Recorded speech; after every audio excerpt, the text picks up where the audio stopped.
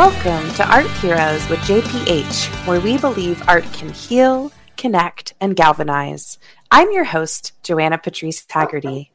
On this show, I am honored to have some of the nation's most innovative leaders, artists, creative business owners, and their dogs to share their unique and valuable experiences, processes, practical tips, and inspirations. Today with me is Melissa McKinney, who is a singer-songwriter and musician living in Asheville, North Carolina. Before moving here from West Virginia, she spent 15 years as the owner of Stages Music School and the founder and director of the One Voice Project, an artist development program that offers young musicians the opportunity to travel with an empowerment and mental health awareness concert. She is the lead singer of Mama and the Ruckus, who recently won the honor of competing in the International Blues Competition in Memphis. She is a resident artist with Leaf Global Arts and has a passion for giving young people the opportunity to use their voice to make a positive difference in their communities and the world. She is the co-founder of the Women to the Front Music Festival, coming back for its second year in Dree. Melissa enjoys organizing events that benefit people or causes that she is passionate about. Most recently, she helped organize the No Simple Disruption Medeski and Friends event at the Salvage Station.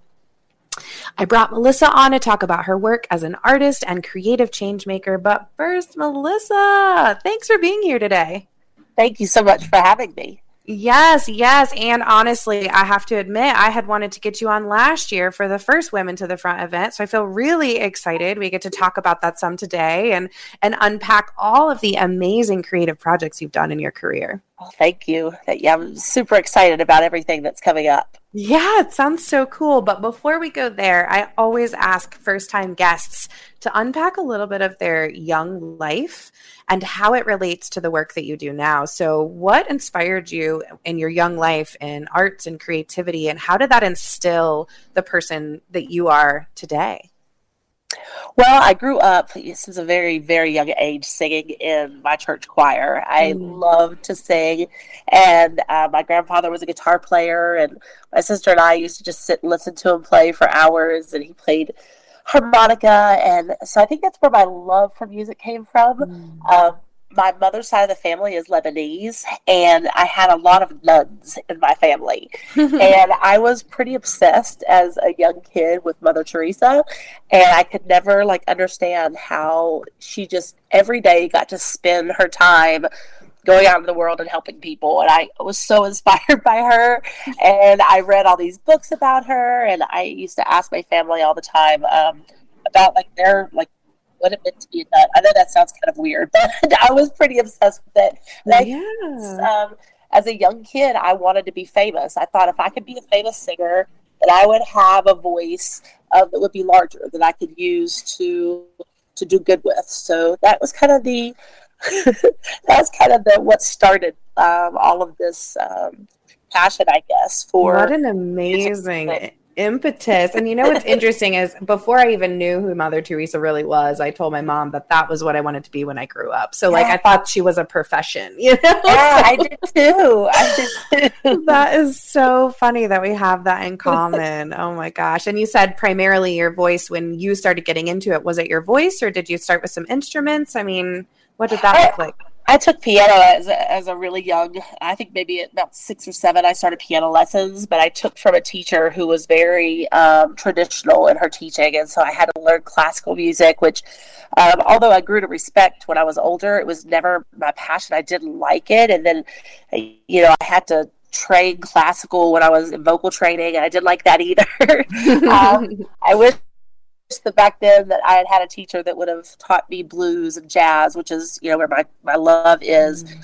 So when I opened the school, that's kind of what I, used that inspiration to, be able to offer kids the opportunity to learn music how they wanted to learn music, whether it was, gospel or jazz or rock, or we even had some kids who were, playing metal music and bluegrass and everything. And, so That's I just amazing. did everything kind of the opposite of how I was brought up, I guess. Well, you know what? We all find what works for us, whether we lean in or we get curious in other ways. I really, really want to talk about the Stages Music School. So how did that come about? What was the inspiration? And how the heck did you build a business like that? I mean, that's just amazing. I just want to talk about the inspiration and some of the labor of love that I'm sure it was to get to even opening the doors and then running for 15 years. It must have been magic, because I look back and I'm not really sure how I did it. I was a single parent. I was living in Charlotte, North Carolina, and my sister had just opened a business on this street in downtown Princeton, West Virginia. And the street was dilapidated and falling apart. It was overrun with crime, and the buildings were literally falling down. But my sister had this vision that we could rebuild the community in that town. And so she pretty much drugged me back to Princeton. I was a single parent, as I said. And so, coming home was, good. My daughter was in second grade, I believe, when I went back to West Virginia. And so, got a building in downtown where people literally did not want to come because the crime was so bad. Yeah. And just started teaching, and it grew really quickly because there was nowhere else around that offered kind of creative music instruction that we were offering. And we started, putting kids in bands and doing performances regularly. Our performances were all around, community buildings. So we would do events to raise money for charities or families that were in need. And so kids got all of this experience playing their instruments in front of people and singing in front of people, and it just helped them grow as young musicians. And then we lost a young child to suicide, 11-year-old boy, and he was bullied pretty badly by the same group of kids that were bullying my daughter and bullying other students of mine in this small town. And it was a long story, but my daughter wrote a song about her experience, with losing a classmate and dealing with that, and started sharing it in schools. And we started getting asked to do that more. And it seemed like all of my students were dealing with that same, depression and anxiety. And they started sharing their stories through music. And then we built the One Voice Project just accidentally. It really was. And then it just grew and grew and grew. And yeah. Well, I want to say, I think that you've mentioned accident and magic, and I think that what I'm hearing is you've really tuned into your purpose and the values that you bring to this world. And I just am really honored to have people like you around. So I don't think any of this is accidents or magic. I think you're working hard, girl. I got to say that. Well, thank you so much. Especially when you're supporting youth through evolving into adulthood, and losing someone at an early age to suicide is so difficult because we feel like we wanted to show them more. And so why not use these opportunities to let people grieve and connect? I mean, it's just one of the most powerful things that we can do as humans, right? Yeah, absolutely. The last line in the song that my daughter wrote, it was called Invisible Scars. The last line was, "I'm going to make a change in your name." And that kind of became like the purpose behind all of it. And, as we moved through, and as it grew, it just kind of, that vision just grew bigger. Wow. I mean, I may be a little bit in tears over here. Don't mind me. Coming from a mental health background in particular, I've always known that the arts really heal and connect. And so that's just so amazing. Well, let's talk about the decision to move to Asheville and maybe put some of these other parts down or move them here with you. What was that process like? What was that decision like for you? Well, first of all, I never thought I could leave. I had poured my entire life, my daughter's entire childhood, everything I poured into my business and into that project. And I didn't think I could survive, financially or any other way, without that, without being there. But I went through a series of traumatic events that happened pretty quickly back to back that it really was one of the biggest parts of me needing to leave the area. But also my daughter had moved to Asheville. We were working with Leaf Global Arts with her band. She had a band. They were called The Change. They were an all-female band, and using their voice to make a change in the world.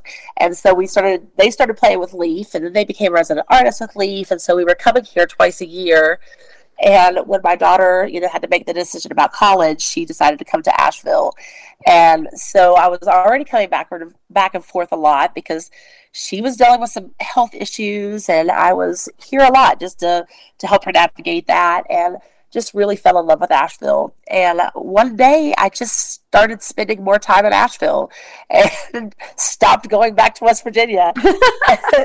I never really, I'm serious. I literally left everything I owned in West Virginia. It's still, my business is still there and still thriving under the management of one of my teachers, and everything I own is still there. And I just started rebuilding my life here. I, started a really long healing process, and and it's been magic. This community has given me so much, and I just feel I have so much to give back to it, for that reason. Wow. And it's so funny, Melissa, even though we've circled the scene, I was actually the hospitality coordinator at Leaf Festival during those years when the change was coming, and just watching all of the local adults and the local music scene, just attendees come and be so inspired and empowered by these young women. Love that touch point, love seeing that, and love what you've been able to do with bringing yourself here. So let's talk a little bit about that. You're the lead singer of Mama and the Ruckus. You've been working with Leaf Global Arts. Where should we start now? Oh my gosh, I don't know. I've been so lucky to I've just been so lucky to get connected to all of these incredible opportunities here. Like I said, I feel like I have so much to put back into the world based on what I, have been given so many gifts here. And I don't know, I guess maybe I'm really excited about Mama and the Ruckus. Let's talk about it. I put away my career to raise my daughter and to raise the school, and, a whole generation of little musicians that are now out in the world, really, really doing it. And so for me to come back to my music has been really special. It was really hard. I dealt with a lot of doubt, self-doubt, and, didn't really feel worthy of putting time into myself. And anyway, I almost quit a bunch of times, and then I ended up just magically falling into this group of young men who are not much older than my daughter, and they are my best friends now. They have provided me with a musical project that is definitely the most special thing I've ever been a part of as far as my own music. And it's got a lot of momentum behind it, and we're having a really, really good time. Yeah, so tell me, the International Blues Competition in Memphis, what was that like? What was that experience? I mean, I can't even imagine. Yeah, it was magic because it was an accident that it happened at all.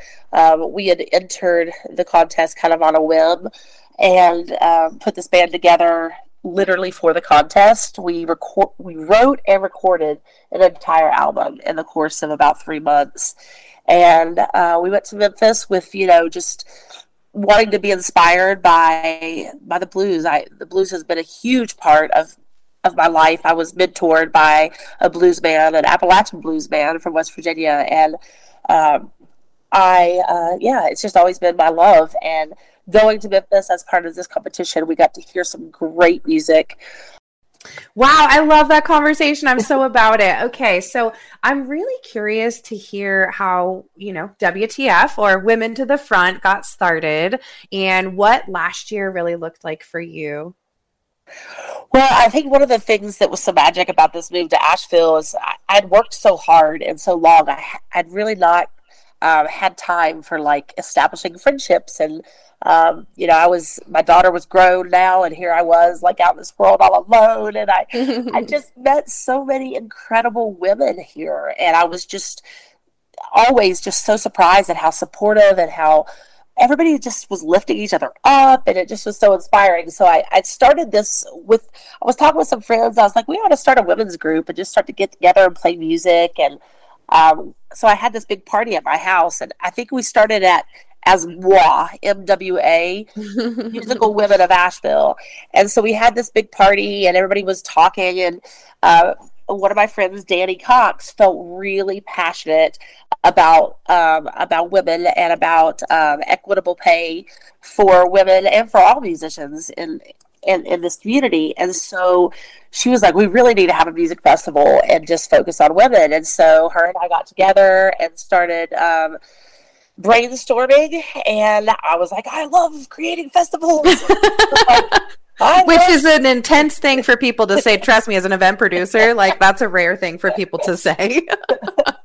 Oh my gosh, I got so excited, and we just like jumped in, we dove in, and it just, really just spent about 4 months of my life just, working together with Danny and put this thing together, and it went really well. It was really successful. It was at New Belgium Brewing, and it was well attended. Everybody was happy. All the vendors were happy. The only complaint we had is that people wished it was longer.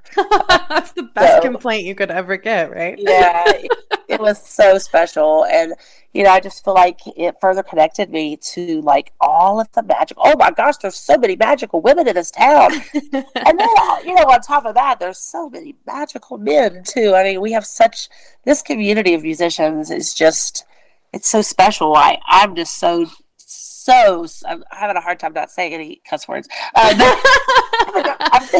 I'm so thankful for this community and for, the support that, that it offers people. And I think that, when you step into this community, you get this embraced with this big hug, and then, just being able to give that back is, what most everybody's doing here. It's so crazy. I love it. Well, and I want to honor your mentality, right? Because I also know that, you seem a little more extrovert. I could be wrong, but you seem like you're great at getting out and connecting. There are plenty of artists that are having a hard time with that part of it, right? Feeling a little isolated, feeling a little alone. Like, I want you to hear what Melissa is saying, right? You have a community here or somewhere or online. You have communities everywhere. We are here. We want you to be a part of us. We want you to connect with us. But it does require sometimes stepping out of that comfort zone, right? If going to that open jam feels a little scary, like it's okay to do it, right? Melissa, you are such a light for showing the benefit of networking and coming to the table in a giving mentality. And so I really wanted to highlight that for others who don't always see either Asheville or the music scene or, anything like that in quite the same light you have. I think you've done so much internal work to make that work. And for the last minute or two before we have to wrap up, is there anything you want to say about 2023, either the fest or Mama and the Ruckus? What's exciting for you? Well, I think I would just, to what you just said, I think that one of the things, it is so scary, coming here and knowing no one, being all by myself. And it was so scary. And yeah. I had spent so much time believing, do I have a place here? And all that. And I think that the thing I would say was just go ahead and do it. Even if you're scared, get out there and connect with other people, because like you said, there's so many people here who will embrace and help you, and anybody who's listening that needs, that might feel, ostracized or whatever, reach out to me, because my favorite thing to do is to connect people. I love connecting, and yeah. I love that. Well, any 30-second shout out for how people, can get super pumped for Women to the Front Music Fest? Is there any one band we have anchored yet, or any one new thing you're bringing to the table? We are going to be, the entire week before the festival, we're going to be booking women as many venues as we can across the city. So people will have an opportunity to hear more music from more women. That's amazing. Is there a website for that? Yes, www.womentothefrontmusicfestival.com, and also with the other events that I'm doing, MelissaMcKinneymusic.com is where. Perfect. So helpful. Oh, Melissa, thanks for being here. We're going to have coffee and tea and talk more about all of these things. I would love that. Well, again, thanks for being here. And as always, this is Art Heroes with JPH, where we share tips and tools of our community's most innovative entrepreneurs, artists, and creative business owners. Thank you so much for tuning in, and please connect by visiting bizradio.us or on Instagram or the web at arthero.biz. We'd love to hear your show suggestions or any questions you may have. And as always, Stay creative. Thank you for listening. If you liked what you just heard, be sure to subscribe to the podcast, and be sure to visit bizradio.us to find hundreds of other engaging conversations, local events, and more.